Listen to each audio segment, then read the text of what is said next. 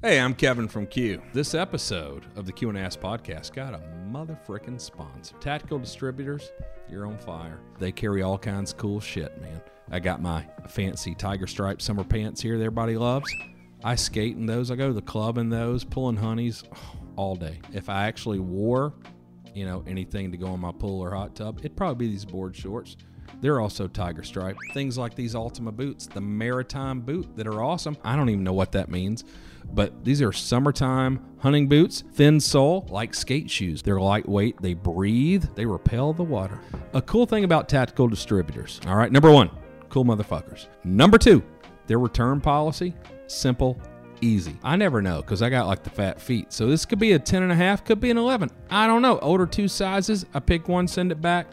It's no trouble. Just get a little label, send it back, cost me no money. TacticalDistributors.com, promo code, I don't know what you call it, whatever code at the end, all right? Unpossible15. Unpossible15 gets you 15% off. TacticalDistributors.com. Give them a look.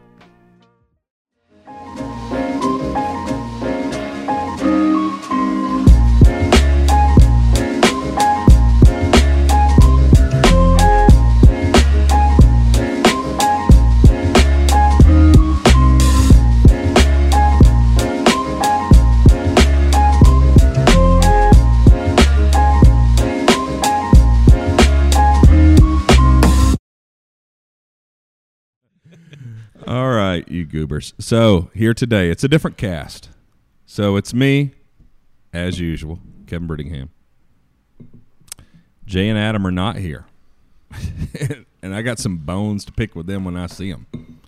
But Ethan Lassard, so best buddy for like 15 years, head of our engineering. His 5-year intern, Drew. One of our, I don't even, are you still junior? Yeah, you're probably still junior engineer. I'm senior pretensioneer. Yeah, but junior engineer. Yeah, I'm head of pretensioneering. But you got an intern now. I'm also the technical ginger. Nope. Yeah, technical ginger. No, I'm head of drone maintenance. Oh yeah. Jay's best friend, that asshole. But I don't know if we're best friends because he took like 2 hours out of my day to make me fix that fucker. Well, you did. But on the other hand, favors. I know if you can't get a girl, get a Jay. Get a cute boy with long hair. Let's get a scrunchie. Scrunchy. Banana clip. And all right. And my bestie and personal fave, Chad Johnson. How you doing, Chad? I'm doing pretty good. Yeah, you nervous? A little bit. Yeah. Wait to hear what you have to say. As long as Drew keeps acting like he is, I don't have to worry about any pressure. Yeah, I'm good. Yeah, I don't know, God. You keep speaking this clearly. We're not even going to need subtitles. Yeah. So you can came understand what he's saying. Yeah, we hung out together for a long time. Yeah. What? So Chad came with me from Georgia. Him and his lovely wife Sabrina. She's amazing. The translator. She's the same. So you guys have been together since like the second grade. Yeah, off and on since second grade, and haven't been apart since 13. Oh, it's in year 51 now. Yeah. Because I remember when you and I went on our first hunt together, I don't know, a decade or so ago when we met, that it was a week-long hunt, and I did not realize the Siamese connection that you guys had. Oh, yeah, it's deep. So it's a little weird. I think I'm on the wrong podcast. Hey, Drew, we were there for like 3 days, and Chad, he's always happy and positive and just full of energy, and he's a fucking stud. And we're there, and he gets all down, and he's all depressed and like all sad, and I didn't know what had happened, and I asked him. He's like, and this is only so at this time. So they got together when they're like 8 years old. So he's like 43 at the time. And I said, Chad, man, everything okay? He's like, man, I ain't never been away from Sabrina this long. I miss her. It's like 3 days. Oh, you told me about it. And I was like, holy crap. I didn't know that kind of stuff really existed. Yeah. So I don't know. You spend time with you guys, and, you instantly see it. And she's good. I know it's like you won the lottery with that because, man, it's hard to tolerate a son of a bitch like you for more than true story. And you find someone that can actually understand you. Dude, the first year Chad and I hung out, literally I understood like 30% of them. So Chad and I have been out here for a couple of weeks. You guys been out here a week. I actually didn't know Chad was here. You were posting pictures on social media, and I was like, "Oh, Chad's there." I was excited. I hadn't seen Chad in like over a year. So yeah. So you've been missed at the office, man. I tell you, everybody. There's not a day that goes by there's not a Chad or Sabrina comment or story or something. We miss everybody. It's a awesome group of guys. I'll do some testing. I'll get back from the range at like 5, and I'll leave the guns on the table. And I come back in the morning, and they're not clean. And I'm like, what happened? Where'd Chad go? Service. I know. Chad was good. Yeah, couldn't stand laying on my table all night. Yeah. So the first week, Chad and I, we did a bunch of shooting. We took our ladies to Yellowstone. We had a great time. We had a couple days where it was not 100 degrees, which was awesome.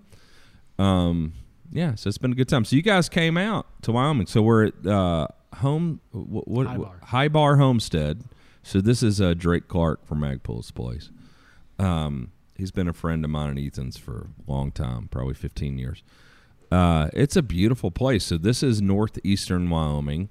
I guess this is sort of like the Black Hills foothills or something. I don't know. We're involved in that, and it's beautiful here. It's hot as shit. Yeah, I can't imagine it's this hot. This must be unseasonable or unseasonable. Definitely unseasonable. Yeah. So it's been what in the 90s a bunch of days. Yeah, not 98 the other day. Yeah. It's very windy here though, which is not conducive to the extreme long range that we wanted to be doing.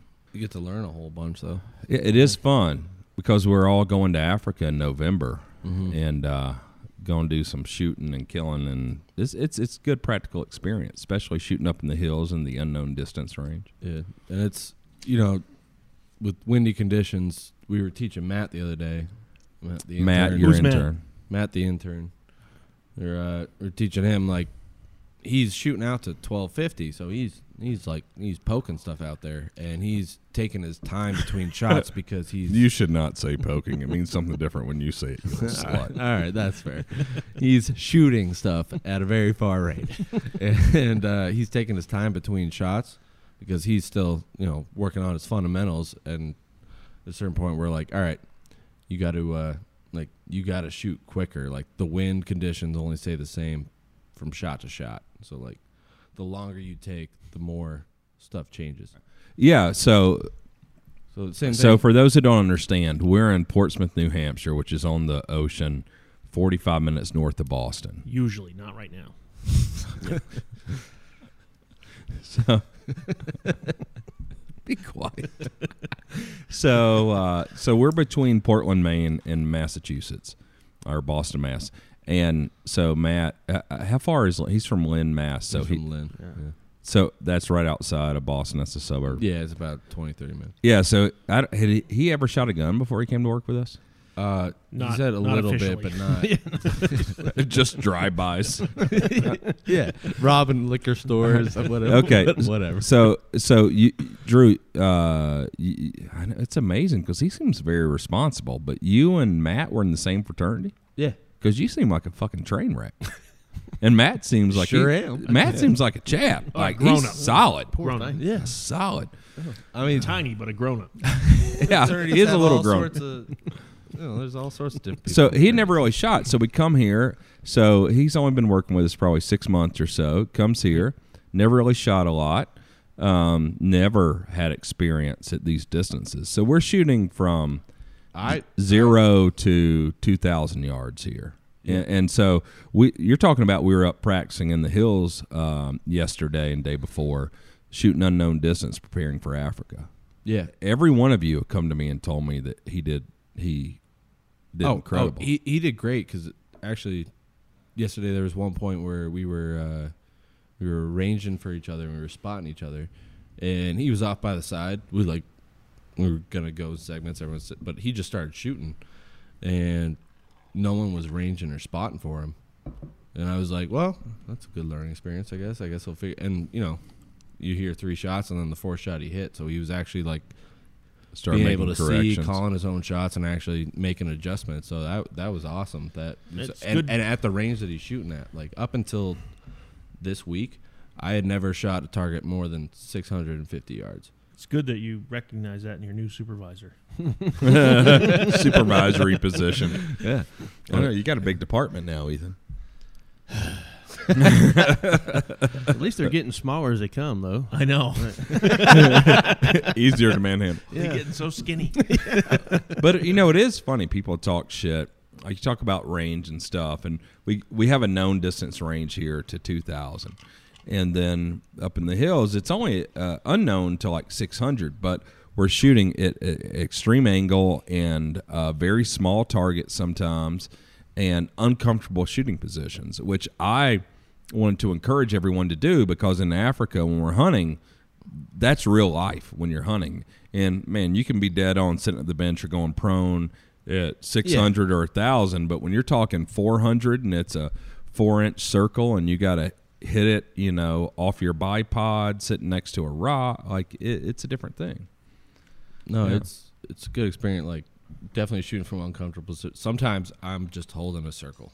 Well, that's Like, all. you can't get that stable, and then you just. Well, I hate to tell you that I didn't go to engineering school, but I understand this. That's always what you're doing. You always have a wobble zone. It's just very small when you're prone on a bipod with a bag or on a bench. And it just grows bigger the more uncomfortable. Yeah, if situations you're not you get in. stable, it Yeah. shows you need to support the gun. And I'm actually curious. Like when we go out to Africa, I've never been in that situation before, so I'm fine shooting at it Because you were also from outside of Boston and never really shot guns till you came to Q. Not at all. All right, so you've never been in the African fixed shooting position. No, I've never shot big game in my life. So when you're actually in it, looking at that as opposed to a piece of steel on a hill, I'm wondering if I'm actually like confident enough to take that shot. Like I'll shoot all day up here because I'm like, well, yeah, if I miss, I just take another shot. But out there, it's different.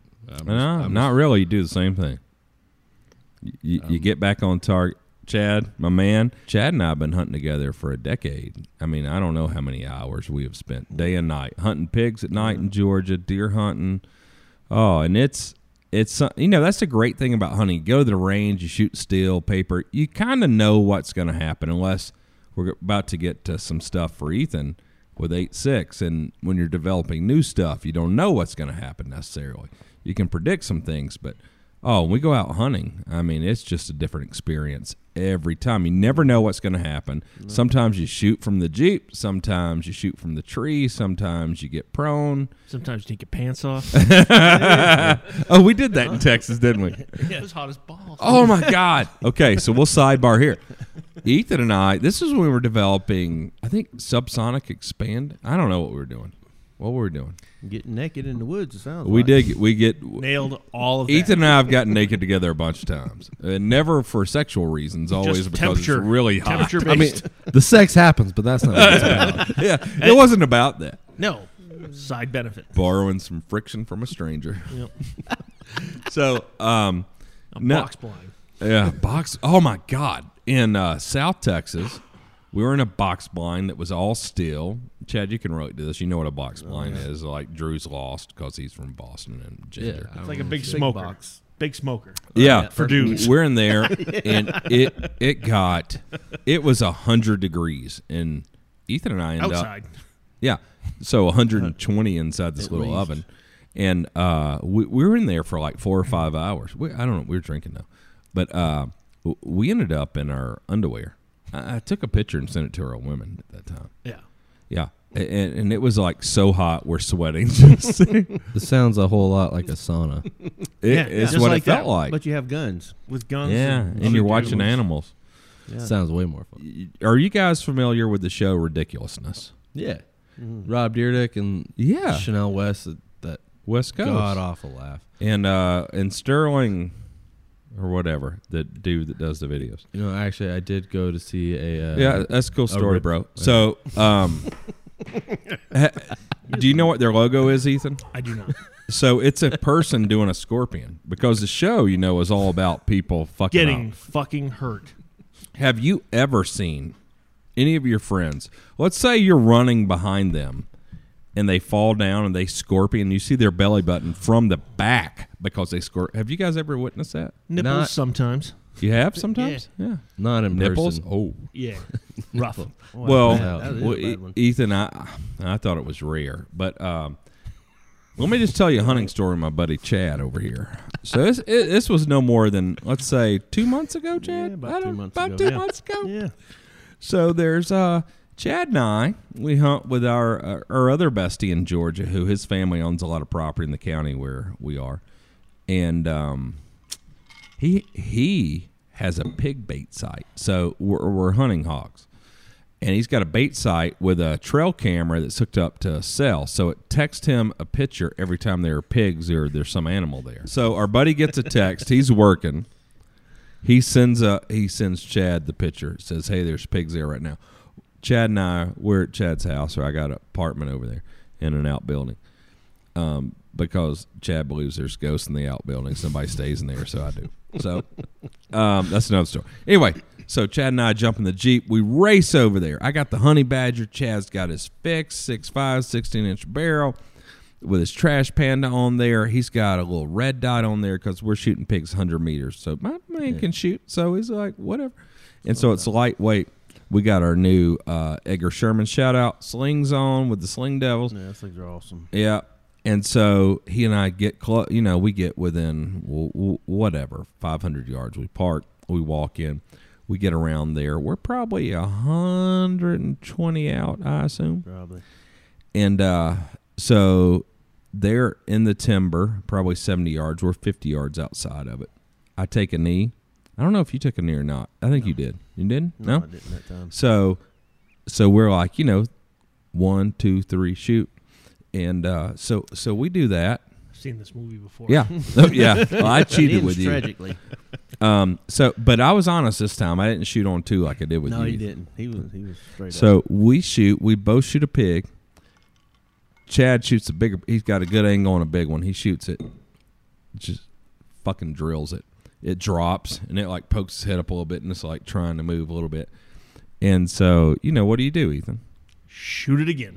Exactly. That is the And that's- fucking answer every time. And that's normally what my buddy Chad Johnson would do. But what he decided to do was to Usain Bolt it. I gave him a sling, and now all of a sudden he's like, we got to chase shit down.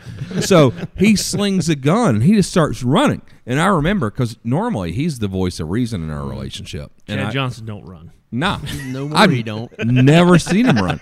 Chad Johnson, you do not want to be in a 100-meter dash with him. I'm just telling you. And he started running, and I remember just still being on a knee, and I was watching the pigs. I mean, his pig was literally going like 1 inch a second. Like, it wasn't really moving. And we both made good shots. And I said, he just took off running, and I was like, Chad, I don't think we should run. Did I say it? You did. I did. That's the last thing I remember. I mean, he is high stepping. This is I'm like, it must be real bad if Kevin's telling me not to run. No, but I was told you like, so. So there's a trail down in there, and there's vines kind of across the trail. You always trip out over when you're going to take feed down there. And so I'm like, when we hit the timber, I'm like, I am being careful. So I start high stepping at a slower rate, but I'm following Chad because I'm like, man, I don't want to trip. I mean, and I was like, I cannot believe how fast Chad Johnson is. Jesus. And I mean, he is just hauling ass. I mean, he's a streak through the woods. I mean, he's setting land speed records in Banks County. And all of a sudden, and then I'm like, man, I hope he doesn't trip. He's carrying that gun. It's going to be horrible. And the pig is still like the pigs were both where we shot. And I'm like, And, I'm like trotting, but I'm following my buddy because I didn't want to run either, but I feel like you got to follow your buddy. and then all of a sudden, he gets cut by a vine, Drew. And maybe you see this because you watch a lot of football. So maybe it's like, the hand tackle trying to grab the foot. Just trying to grab the leg. And they just nick it, and it's a little stumble. But so you don't actually get taken down by it. You just like. But you start taking the fast steps. And I see him in the gun slung. I can see the buttstock, and I can see the silencer, and I see him. But Chad is like moving. I mean, he's literally like lightning. And I'm like, he's going to run this out. My man, and then I was like, oh, I don't know. Well, like, he's not the same weight as he was in 1988. Fucking momentum. Oh, it did. My And head's a little too heavy. and next thing I know, Chad is parallel to the ground, 5 feet up, airborne. and he's going. I was like, oh, God. He's going so fast. I just kind of like start slowing down. I was like, that's going to hurt so bad. I'm just like, oh, I hope he doesn't hurt himself. And then, boom, and there's dust. And Chad's like, ooh, and then he stops. And I'm like, oh, okay, well, that didn't look too bad, I guess. And then I was like, oh, my God, he isn't stopping. And next thing I know, his feet raise up a little bit. And he keeps going, and they raise up more. And at that moment, his face was pretty much the only thing on the ground, and I see his shirt drop down, and I saw his belly button from the back. I was like, oh, a scorpion. Why was I not videoing? And then all of a sudden he, whoa, boom, and he stops, and I'm like, oh my God, that had to hurt. Like, I didn't know he was that flexible. Like, He's I'm not. not. He's not. the heels of his boot left a mark in his head. And he stands up, and he gets up with the gun. You know, my man Chad, he's a proud guy. And I'm like, oh. And I'm like, you know, I don't know, like 20 yards behind him. And I keep walking, and he turns around. He's bleeding all out of his face already. And I'm like, oh, God. I was like, Chad, man, you all right? You know, just trying to be like, neighborly. And he's like, no, I'm not all right. He was fine 2 minutes later, but Yeah, I kissed the scope. I had that sling on. I couldn't get it up so far. I kissed the scope, and that's what cut me in. But Thanks, my Edgar. gun had just a little. Yeah, thanks, Edgar. I could have got it out in front of me. It might have been a lot worse. But I just got just one speck of dirt on my scope. one So, little That was the nugget of thing? dirt. yeah, Yeah, that's what you worried I about. cradled Chad my looked baby. like he had been in a car crash. Yeah, The I- gun looked like it had never touched the ground. I felt like I'd been in a car crash. How What- many what- car crashes? I'm more concerned. What did it sound like when you talked to him? After? Oh. Because It sounded I just figured I was rolling in my head with a hole and tripping and a scorpion. It sounded like this. You should have seen it. I saw your belly button from the back. I don't remember what he said other Hey, than, Chad, I no, love I'm not you. all right. No, I turned I and just shot couldn't the pig understand a again. goddamn word you said. Yeah, He it's did. always been that way. He did shoot the pig. We got the pigs. I mean, I shot basically a piglet. that's the only thing you had you could see in your vision. No, well, bless you. You probably shot 3 more if I wouldn't have ran.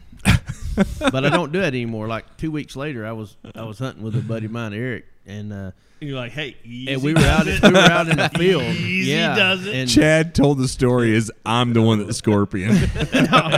no, we're out in the field and we're getting on some pigs and it's in some tall stuff and we shoot and he never hunted before he hunted with me, and you shoot them, you run up, try to cut them off, and he takes off running. I'm like, don't run.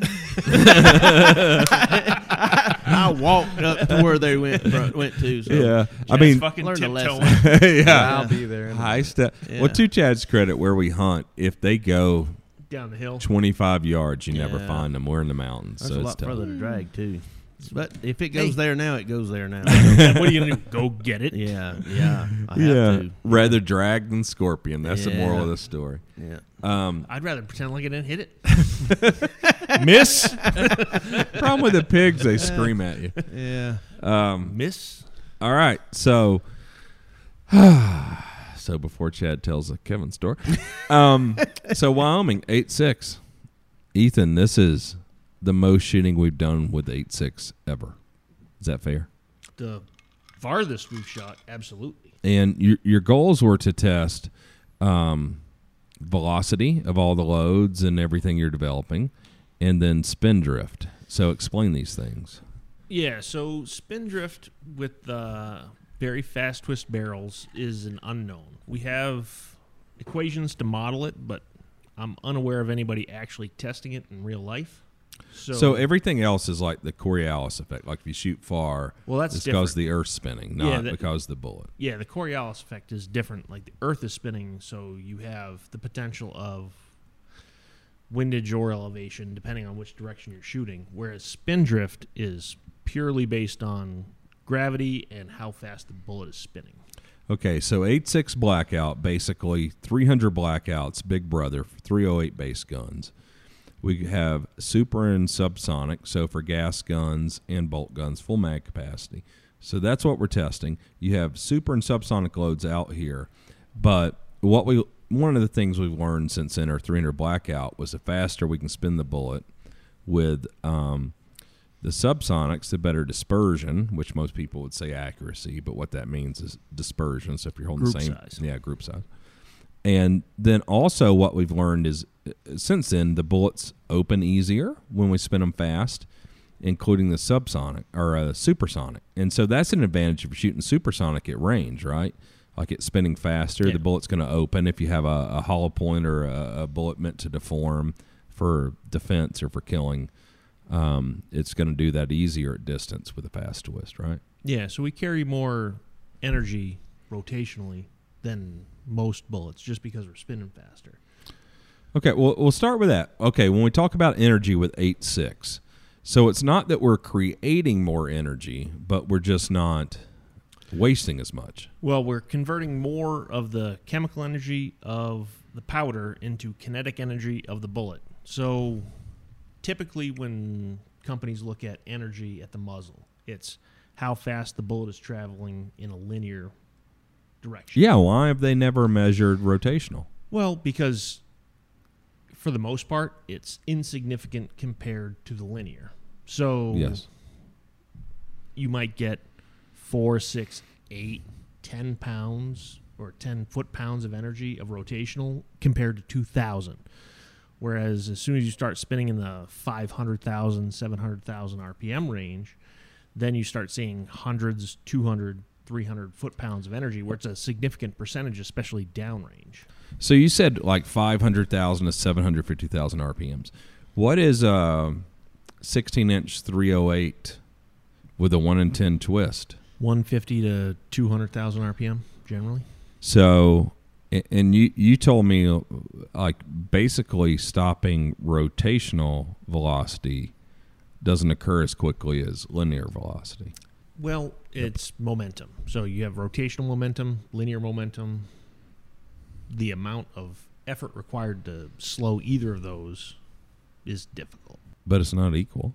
So for the bullet, when it's traveling through the atmosphere, drag for linear velocity is a much bigger component than drag rotationally. So the bullet spin decay is much slower than the linear velocity decay. So the bullet slows down linearly a lot faster than it slows down rotationally. Okay, so why are we seeing I guess you answered the question. That's why we're seeing the difference, like when you see the gel test you did with the discrete ballistics, and we did the split screen, there's the 1 in 7 and 1 in 3 twist, and it looks like the initial wound cavity with 1 in 3 is 2 to 3 times bigger than the 1 in 7. That's all, and that was the same barrel length, same muzzle velocity, linear velocity. Just different rotational RPM. Why'd you go with 1 in 3 for that- 8.6? Well, so Because 338 in general is 1 in 10. 1 in 10, 1 in 12. You'll see some 1 in 9s and custom guns, but that's just for the super heavy 300 grain supersonics. Yeah. We settled with 1 in 3 because it gives us the best combination of subsonic, supersonic, what's available on the market for projectiles right now. If we could just limit it to terminally performing subsonics and monolithic supersonics, then we'd be down in the 1.25 to 1.5 range. Yeah, because we tested, what you tested to 1 in 1? We've tested down to 1 in 1. At 1 in 1, the 338 bullet can rotate supersonic and travel linear subsonic. So your subsonic will be supersonic just because of rotation. So it's loud. It's loud, but not going real fast. The worst. Oh, that's cool. So, with 8.6, like we've all shot a bunch of it this week. So the goal was to have, from my perspective, and then I want you to correct me and add where you think you should. So when we started, a 10 years ago when we did 300 Blackout, we wanted its big brother, and we started with 338 Federal. But what you discovered quickly was the case was too long for us to load big subsonic bullets. We couldn't fit them in the magazine, the action. They had to be seated too low into the case. So we shortened the case up. We did a 6.5 case. We were working with Hornady a little bit on that. But was to have something that could cycle a gas gun, work in a bolt gun, full mag capacity, no mag modification, cycle the gas gun super and sub without adjusting the gas system, all the things that we have with 300 Blackout. And it seems like what we learned, and we learned a little too late with 300 Blackout because of the adoption of the military, but was we need to spin the bullet faster to get better dispersion, better accuracy, we'll say, with subsonic. And then we find out, well, okay, it's opening the subsonic expanding bullets more reliably because a rifle cartridge or a rifle bullet, the bullets are long and pointy. So having a little hollow point of those, they generally rely on linear velocity, going fast to open. So if we're not going fast, how do you make them open? Spinning them fast helps a ton. So we learned all those things. And I got to say, after shooting the gas gun and then shooting the bolt gun with both, like I think we're definitely on the right track. We're on the path, like we've done it. Yeah, it's basically 300 Blackout plus 300 meters. So good. Well, maybe a little more, huh, Chad Johnson? Maybe. Yeah, because we did a lot of the tests. It was, I mean, I remember the first couple of times I shot when we built 338 Federal guns. And we shot that with the full power supersonic. It was horrible. This doesn't seem to shoot. I mean, the recoil impulse with the supersonic's better than I was anticipating. The accuracy with the subs are better. We were able to get dope. Chad and I did yesterday out to 500, and then this morning, Chad and I went out with subsonic before all of you were up because y'all sleep in because y'all young, to 1,000. And Chad and I both made hits at 1,000 with subsonic. I mean, that's what over 3 seconds of flight time with subsonic. And we were able to hit still a 36-inch round target. That was highlight of my trip. That was awesome. Chad's a good shooter. I thought he was going to hug and kiss me when he made that first shot. I jumped up, and I mean, I've never been more excited to make a you shot were in my excited. life. I wish I had it on video. And we jumped in the truck, ran down there. I want to take a picture and all in case something happened. Yeah. But, man, I mean, that was incredible. And you know what was so cool is even at 1,000 yards, and people who shoot that on still know, if you're shooting 6.5 or 308, if you got much wind, it's hard to hear, like, I mean, the impact. So the audible feedback or reaction of the target, if you got much wind or anything, it's not easy to hear. This was loud. Yeah. I mean, it was like ringing a bell. Because I guess, Ethan, the subsonic 8.6, it's going, let's call it 1,000 at the muzzle. What's it going at 1,000 yards? Linear. 850, 875. Like, it's getting real close to what 308's doing at 1,000. Yeah, so 16-inch 308. What's it? The same? Is it subsonic at 1,000? It's subsonic at 1,000 generally. Okay, Well, so for 175, like gold medal match, yeah. so you have a 175 grain bullet. Let's call it 1050. Let's be generous. 1050 Sure. at 1,000, and you have a 338 300 grain bullet going 850 at 1,000. Yeah. What gives you more energy at 1,000? You're going to have way more energy with the subsonic 338 or 8.6. It's almost 25% more. And that's just due to the mass. Yeah, the mass.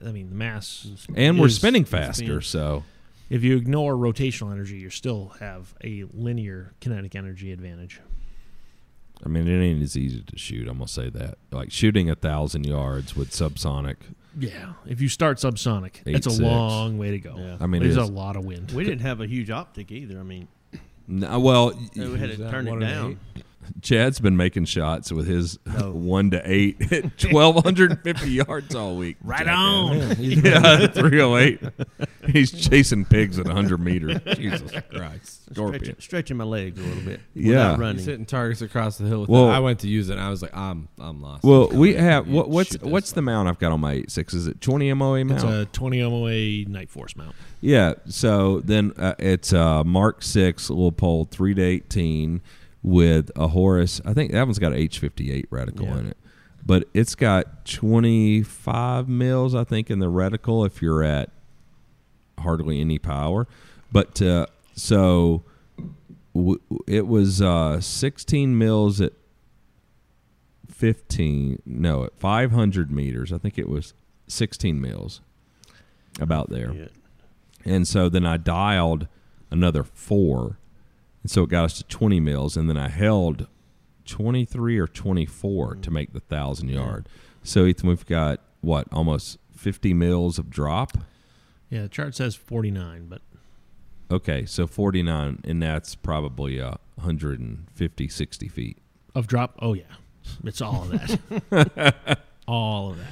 Yeah. So Chad and I got up early because at 5 a.m.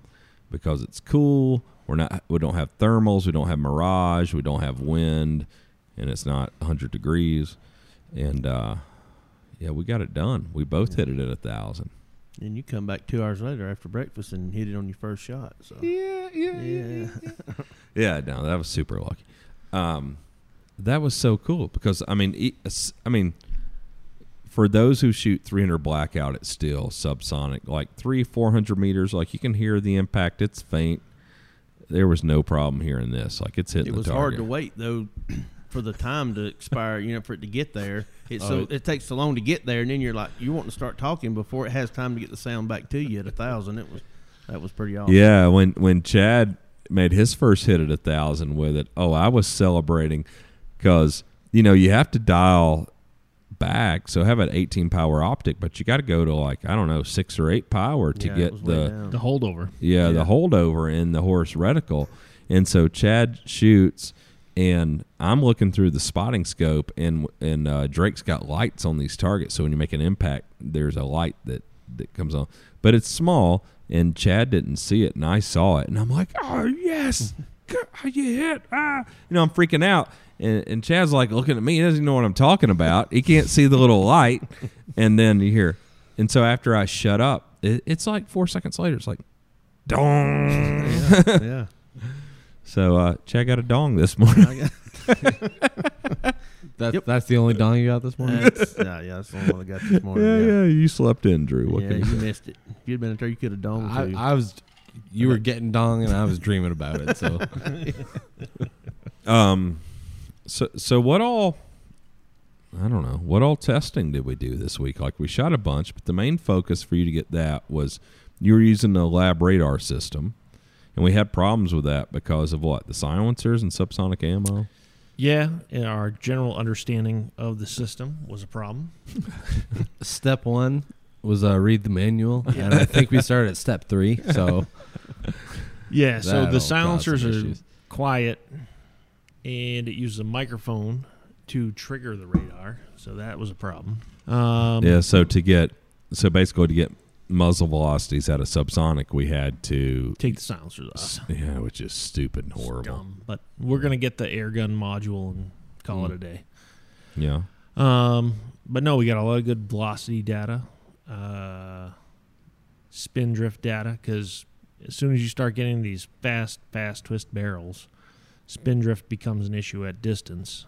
I was so excited this morning because it was far. I mean, I was just anticipating the worst. And from 500 to 1,000, I ended up dialing, but 1.5 mils of windage. Yeah, and some of that may have even been the wind. We didn't have much wind, Not but it's much. probably Just a little. spin drift. No, but for the subsonic, the spin drift isn't that bad. But for the supersonic, it is. It's considerable. It's Okay, well, like 1.5 mil at 500 or 1.5 mil at 400. Well, okay, that brings us to another question. With 8.6, people say, what's the effective range, which is such a stupid question. But I get it. You don't define what the it's- effect you're requiring. Yeah, what you're wanting. So let's say our first offering, the 12.5-inch barrel, which is what we shot 1,000 with today, Chad. Me and you, nobody else, because you and I got up and we're awesome. Yep. 12.5-inch barrel. If you want to shoot, okay, so that black bear right there with subsonic, what's the effective range? I mean, that's probably a what do you think, Chad? 450 pound bear? That's big. Yeah. I mean, depending on when and your firing solution, like 4, 5, maybe even 600, depending on how comfortable you are with it. I was going to say after shooting this morning and everything, and we shot, from 2 to 1,000, 300 to 400, I'd take that shot on that size animal all day long. Yeah, I mean, it's really just wind and how comfortable you are with your range estimation. Because that's the other thing, too, is if you're off 25, 50 meters, like it makes a big difference elevation-wise. Yeah, so the idea, make sure you get a good range, carry a rangefinder with you, know your dope. What about supersonic? Because, I've probably killed something at the longest range so far, and it's just 225 meters. Yeah, 600, no problem. Like 210 Barnes, like the bullet will do the work. You just got to get the bullet to it. Okay, so but out of a 12.5-inch barrel, the 210 Barnes is muzzle velocity of what, around 2,000? We're getting like 2080 to 2100. Okay. At what range is the bullet still working, you think, as far with the fast twist helping it to open? What range is it expanding? It's in the 750 yard range, but okay. Once you get to like 750 yards, then you're talking like 1-2 mils of spin drift.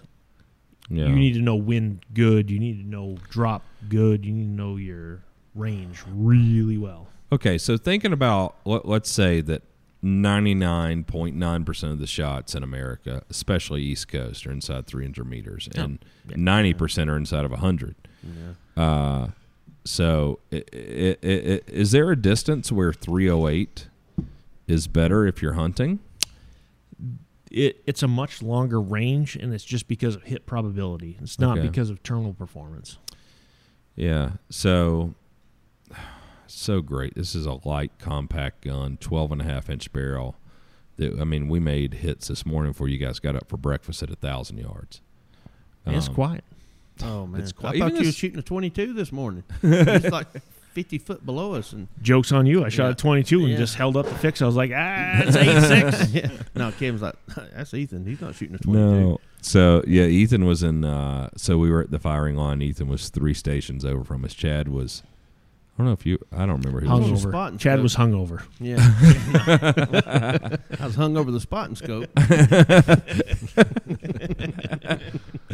God, I wish that one needed subtitles, but it doesn't. It was clear.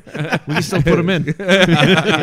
I'm sure you'll add something. to But it. you shot. But first I saw the car, I never saw you, and then I asked Nick, who was in the station next to us. I said, "Who got here?" He's like, "Ethan." I said, "Oh, okay."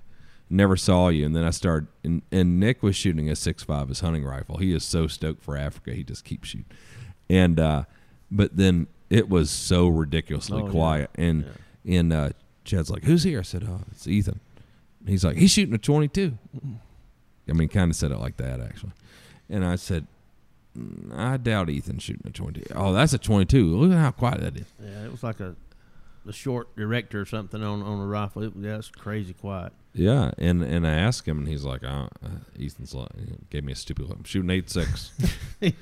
But it seems quieter than 300 blackout to me. Yeah. And even supersonic. So you said because the linear velocity is, the Barnes 210, 2,000 to 2,100 feet a second on a 12.5-inch barrel. With a silencer the size of a Thunder Chicken, it's quieter than most supersonics, and that's due to the linear velocity. Yeah, so there's a range between like 126 and 134 decibels for supersonic. So as soon as you get up to the 28, 2,900, 3,000 feet a second, like you are looking at 130, 132 decibels, and there's nothing you can do about it. Yeah. But once you start bringing that velocity down, you get into the mid to low 120s until you get to subsonic, and then at subsonic velocities, the noise the bullet makes is pretty much fixed. Well, it's true. I mean, when I was shooting in Texas a few months ago, when I texted you and to verify the loads that you sent, because at the 100-meter range, it sounded like subsonic. Yeah. All right. Well, I don't know. I'm super excited about it. I mean, there is no doubt. I mean, Adam and I did some marketing stuff with Thomas at the 100-meter range, and we shot still from 100 to 25 meters. And, one instance, we were at 25 meters shooting still silhouettes. Adam and I just taking turns side by side, and he was shooting the 8.6 out of the gas gun, the Noveske, with a 12.5-inch barrel. And I was shooting my Honey Badger SD, and I'm hitting the targets. It's like dink, dink, dink. And his were completely wrecking the targets. It sounded like you drove a Brinks truck into it. He's a much better shooter. Yeah, that's true. That's true. So that was good. Well, hey, I heard about that. You know what Thomas did like 3 days ago? Crashed your drone and recovered. Oh yeah. No, got- he just landed it in a tree. Yeah. But my man, And then he slowly took it out of it. he had to take those tight pants off so he could climb, get some flexibility. He climbed a tree, got that drone, brought it down, flew it again. Didn't Yeah. crash it, didn't break parts, didn't take any time away from engineering. Didn't skip a cost beat. us anything. Didn't skip a beat. We were flying 2 minutes later. Flying high. High until, we hit the limit a couple times, actually. It's bound to happen. So Adam and I shooting the plate racks, which was funny, and I hope he got some footage of it. So I'm shooting and, knocking them down with 300 blackout, the minifix. Adam is shooting them, and I look over and and I thought like I was listening to his, and I heard hits, but then I look over and most of his plates are standing up, and I was like, oh, did he hit the cross brace? He's hit the 300. So the 8.6 subsonic 300 grain bullets hitting them so hard they stand back up. So it's like a self-resetting Bouncing off the plate rack. the tire. Yeah, I mean, bam, hitting so hard it bounced back up. So that was pretty cool to see. So we got to do a lot of good stuff this week. So what was tell me about the first time you met Ethan. So you were a young man in your 7th year of engineering for a 4-year degree. Yeah, senior year, man. Best 3 years of my fucking life. And you met Ethan. Tell us about that. Well, I actually didn't even meet Ethan because I wasn't. This is totally different than the Remember prep that, story you remember told that time us. you met me? No, Oh, I didn't meet him. no. The time I met him, but Still haven't. But the first interaction wasn't me. It was my roommate and the captain of the team for FSAE, Formula Student Automotive Engineering. It's an international competition. Ethan started it at UNH, University of New Hampshire. Go Wildcats. University. Yeah. Go Cats.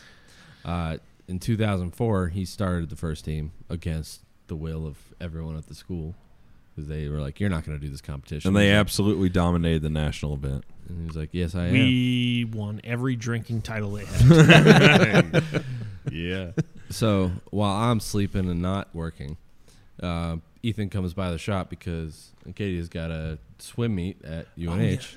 So he was like, I might as well stop by the school and see who they are. So he gives my roommate and the captain of the team, Keller, the card. And just like, call me if you need help designing stuff, building stuff. Like, we got equipment. We can do stuff. So Keller comes back from actually doing work and wakes me up. He's like, hey, some guy came by This today. sounds like this morning, basically. Every morning. Yeah, nothing's changed. Jesus, grow up. And he's like, hey, we got this guy, like, Ethan said he would help us with stuff. Like, they got a company in Portsmouth. Like, they got all these equipment. Like, okay, so I'm designing a part. I reach out to Ethan. He's helping me design it. He's like, yeah, let's go for lunch, and you can come by the place, and we'll talk about it. So go out to lunch at Stoneface. Great lunch. Stoneface Brewery. So Stoneface Brewery. Great beer. Great food. And Bill comes around, and I put my card out on the table, trying to be a nice guy and trying to help out. I'm like, yeah, like, take this. And Ethan just slides it back across the table and is like, no. I'm like, all right, well, I have to insist. So I just, there was no warning. He was just like, all right, fling, hums it across the fucking bar like a ninja star. And I'm just like, this is my first time meeting. I only knew you for like 45 minutes, and I'm like, well, what the fuck? So I go over and I'm picking up. This I'm is like, the real world the there- college there's is like- telling there's you like about. a family with like kids. I don't know why they're at the brewery because they got little kids. There is a kids menu, but I'm still like crawling under like a table, like trying to find my card. And I'm like, oh, I'm so sorry about this. I'm like, what the fuck? So I've never tried to pay again. Anytime I'm with Ethan, and he goes to Humiliation's pay, a powerful I tool, see, man. I'll see other people like pull out the card. I'm like, should I let this go or should I warn them? No. There's no reason to ever try again. Everyone should learn on their own. I threw it straight across the bar. So that was first. That was the first time I ever met Ethan. And then we came back, and then I met, I believe I met Nick. Yeah, no one cares about that. No, What no. what about your interview? My interview, I didn't actually know it was an interview. So for that same team, FSAE, we had an alumni event to try and raise some money for funding the car because UNH, you can go fuck yourself. You don't give us any money. You give a fucking RC car the same money you give an actual race car. So you're assholes. But so we had to raise our own money, and we had an alumni event to like sell T-shirts and do stuff and try to make some money to pay for stuff. And that was at Red Hook Brewery. Yeah. And I'll see a pattern. Bad. and Ethan came, and we're all, the banquet ends, and as we're walking down the stairs, Ethan grabs me and he's just like, "Hey, like you guys, like let's go have some drinks." I was like, "All right." Sure. Blame So- Ethan. So me and Keller, who's I think the only people he really cared to talk to, he was like, "Yeah, like anyone else wants to come." So like the other half of the team comes sit down, and then Ethan just puts on a fucking show of drinking. Not like, I was like, all right, this guy can drink some fucking beer. Another round would the come around. UNH, like I don't know, Ginger Fraternity and U.S. District Court knows this now. Yeah, I thought I could drink, and then I realized I could not. But just buy another round. Like eventually, it just tapered down. There was one end of the table that was me, Ethan, and my roommate Keller, and the rest of the kids on the team. And it slowly like dies down that everyone's like, "I'll just take a water," and it's just the three of us just still drinking. And I'm telling them every fucking dumb story I've done at UNH, how I got suspended, how I got kicked out, like every time I got arrested. Like, Okay, it was only okay, twi- it was only twice. okay. It was only twice, but I'm telling them everything.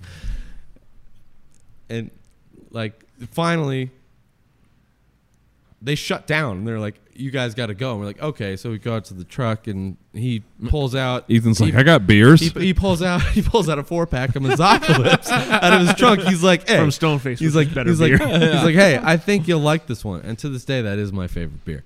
Aw. And So man, cry. and we take it out and we get in the car and we're driving back, and it was me and Keller knows me, so he knew exactly how it went. It wasn't a surprise to him, but we're with one other teammate that I've never hung out with them, and she was like, "Why the fuck did you tell him all that stuff?" I was like, "Well, why would I lie? He's gonna find out eventually." What do you Same mean, hide who fraternity. I am? And then like months later, I'm talking to Nick at work, and I told him about that, and he was like, "Yeah, no, I heard the story. I know." Yeah, he was like, "Yeah, that was your interview." So that was just to see if you could hang and if you were, if we wanted to be around you. He's like, "That's the only reason." that happened." I mean, it is funny because I think about, I've talked about it on previous podcasts, and my passion is still so strong for our industry, and it's 28 years later, and Ethan and I have both grown up in the industry, and I love the innovation. And it takes more than the smartest guy to develop the best stuff. And you got to have the passion. You got to have a good team. You got to get along. The camaraderie. The willingness to sacrifice and put the hours in. Just like everybody being here. So we're here for 2 weeks. You guys are here for a week. This being away from your family and all that stuff. And I think from my standpoint, what we got out of this is what I hoped. We all work together. We all see where we stand with this, the developments, what's realistic, and it's exciting for me to see, because what I would expect from everybody, but particularly me and Ethan have worked together longer than all of us, is we should be smarter and better than we were 10 years ago. And I mean, I think we've witnessed it every day here.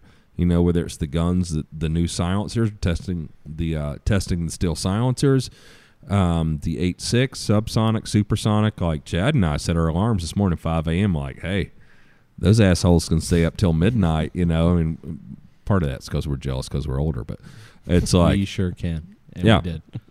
And we're going to go to bed, and we're going to get up at 5, and we're going to get out there and have 2 hours of good weather and, no wind, no heat. And we're gonna see what we can do, and how this is doing. And man, what a great time! I mean, it's a great time to be alive, great time to be in the industry. And even though it took you 7 years, Drew, we're proud you're here. I mean, and it's a testament. It was actually 6.5. Yeah.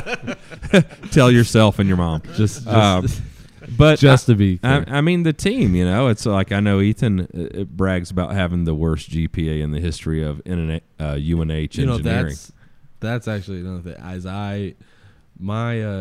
my advisor came to me because she had like the spreadsheet and all the math, and she told me my 6th year, she was like, "You have to meet this to graduate." And she did the math wrong, but initially she was actually had the spreadsheet, and she was like, "You need these grades in these classes to get a 2.00." You don't get the Lassard curve. So she actually messed it up. So all I needed to do was pass my classes to get to graduate, because my GPA was higher than she thought it was. But I was joking, and I was debating, like, because I just wanted to beat Ethan because he had a 2.09 or something. And I was debating, like, I was like, what if I do pass all these classes, then I like only needed a C, but I got a B in it, and I go to the professor and I sit in his office. I'm like, yeah, I have a problem with that grade. You gave me a B. I was a C- at best. How dare you? I think that's what's great. I mean, I think personality-wise, when you got a team that's trying to do something, because Ethan and I continue to take on larger projects, and it's not just what I want, what he wants, and it takes more people, and having a team and everybody that can get along. And you see it here this week. Like, it's been great. Even, your intern, our new guy, Matt. Matt's great, man. He's awesome. Fitting in great. He works his ass off. He before this trip, that hard work does a lot more than the smartest guy. I tell you that. He's put on some before this trip, I was cleaning my 6.5 in the back, and everyone else had left, and I just thought I was alone because it was like 8 at night. And I'm sitting there, and I'm just finishing cleaning it, and then all of a sudden he pops up over my shoulder. He's like, "You need help with anything?" I was like, "What the fuck?" It's like, "You're still here?" He's like, "Yeah, I was just working, doing drawings." I was like, "Fuck yeah!" No, he's putting in the effort. That's good. In the years that you have been with us, I've had people come to me more than one time, aggravated that you come in at 10 a.m. a lot, and I'm like, "Yeah, but how many times have I seen you here at 10 p.m.?" And my hours are just shifted. I know. I keep trying. I keep. Hey, trying you don't to have to talk it. your way out of it. I keep trying to correct it. I mean, we continue to see your maturity and growth, and by the time you're 40, you'll probably get there at 9:15. But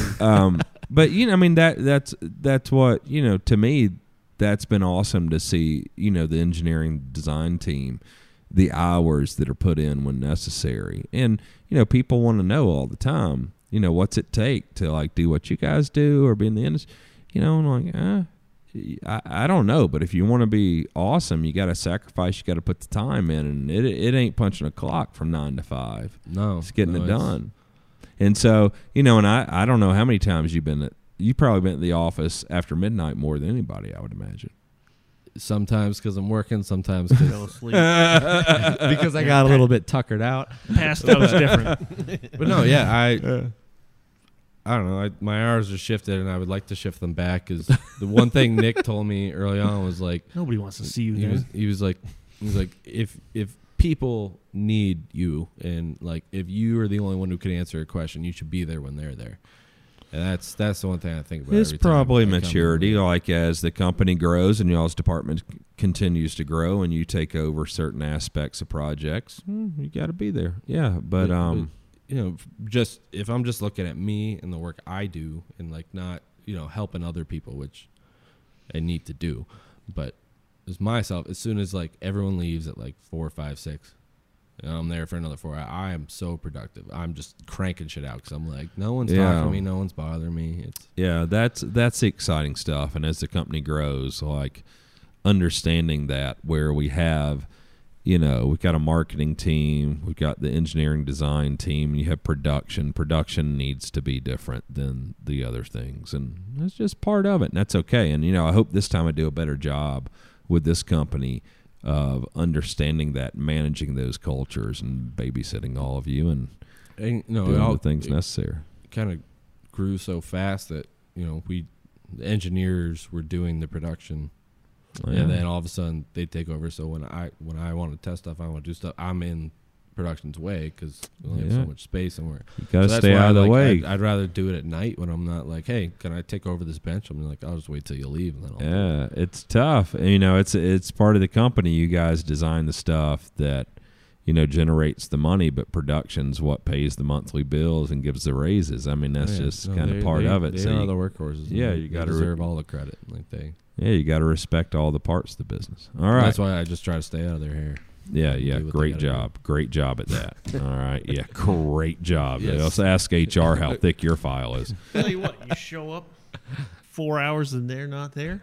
It's a great job staying out. Yeah, he gets it. So we're all going to Africa Mm-hmm. to hunt this year. Chad, what you taking?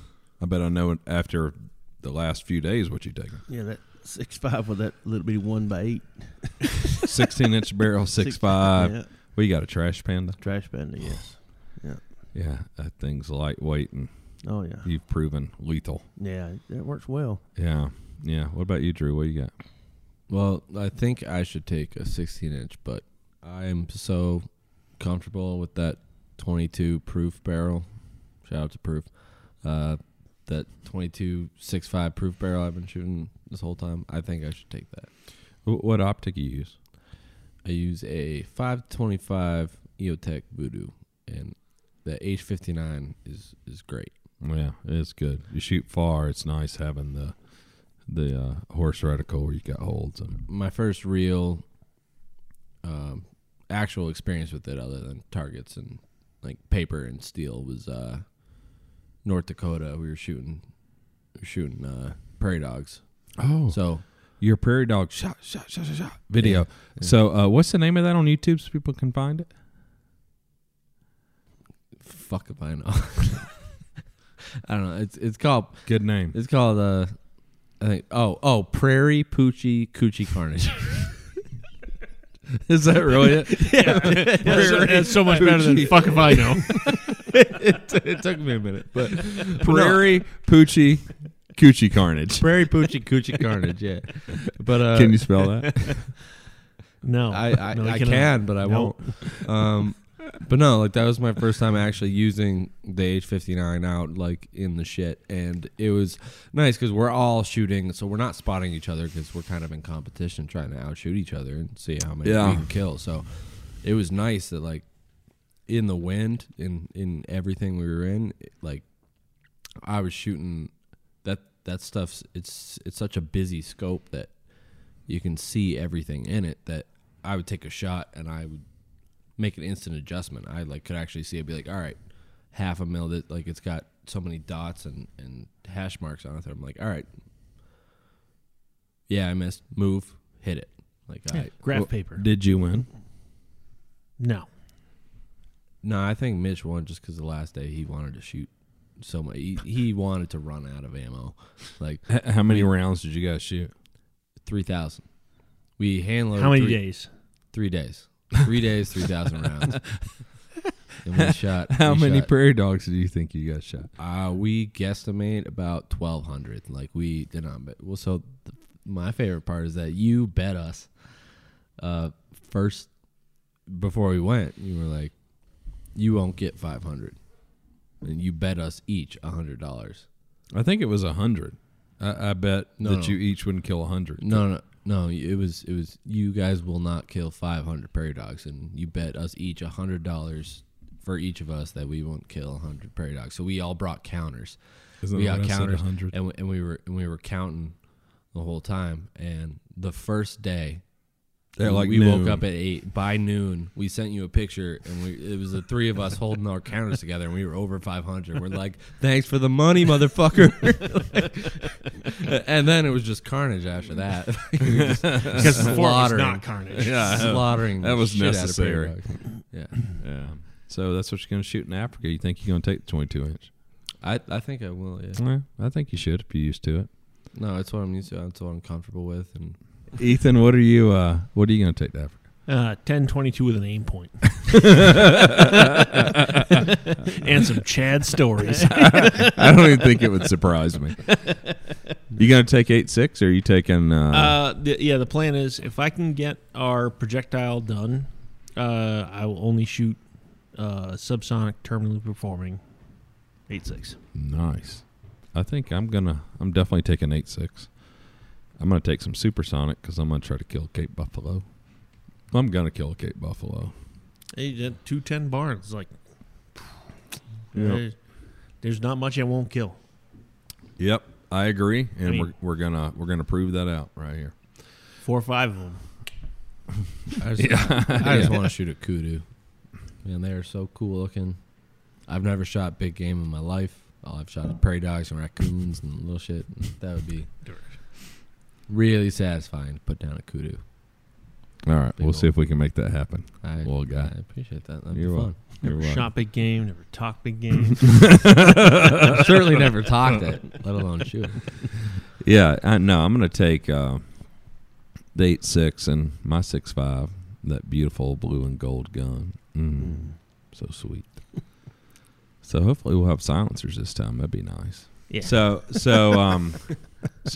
Africa's going to be a great time. We're going to have great experiences and stories. And that, the great thing is, it's like every time, Chad, you and I go out at night pig hunting, we never know what's going to happen. No. And sometimes it's awesome. Sometimes we freaking slay them in a melee, and sometimes we both shoot the same one like a couple idiots. And sometimes we let it run at us, and we waste 2 magazines of ammo, and we shoot it 10 feet from us. That's right. But anyway, so the 50th episode, so thank you guys for joining. Thank you to the listeners or viewers or followers. All of the above. All of the above. And he says 50th, but I'm not sure that last one counts because Adam and Jay, that's just being irresponsible. So anyway, I think that's it. Anything I know you want to say something. Ethan, anything you want to say? What do you mean? Good job, Chad. Thank you. Great job. And Chad, we miss you dearly and wish you were there, but we're glad miss you're y'all. home with your kids and your grandkids. Yeah. Well, thank you. Yeah, we miss y'all. It's good to be out here with y'all. Seeing it's been almost a year since we've been up there, so. Yeah, a great time. Oh, we have done some stuff. Oh yeah. I mean, man, you shot a wolf at 1,250 yards with an 8-power scope with a 16-inch 6.5. Yeah. If it weren't the fix, it probably wouldn't have happened. I mean, I'm not saying that's a fact. Well, but who would have anything but a fix? idiots, that too. Yeah, that's right. Or assholes. Idiots and assholes. That's who has other guns. All right. Well, thank you guys. And Chad, Don't. I love you a lot, but I don't understand the fucking thing you said today. So.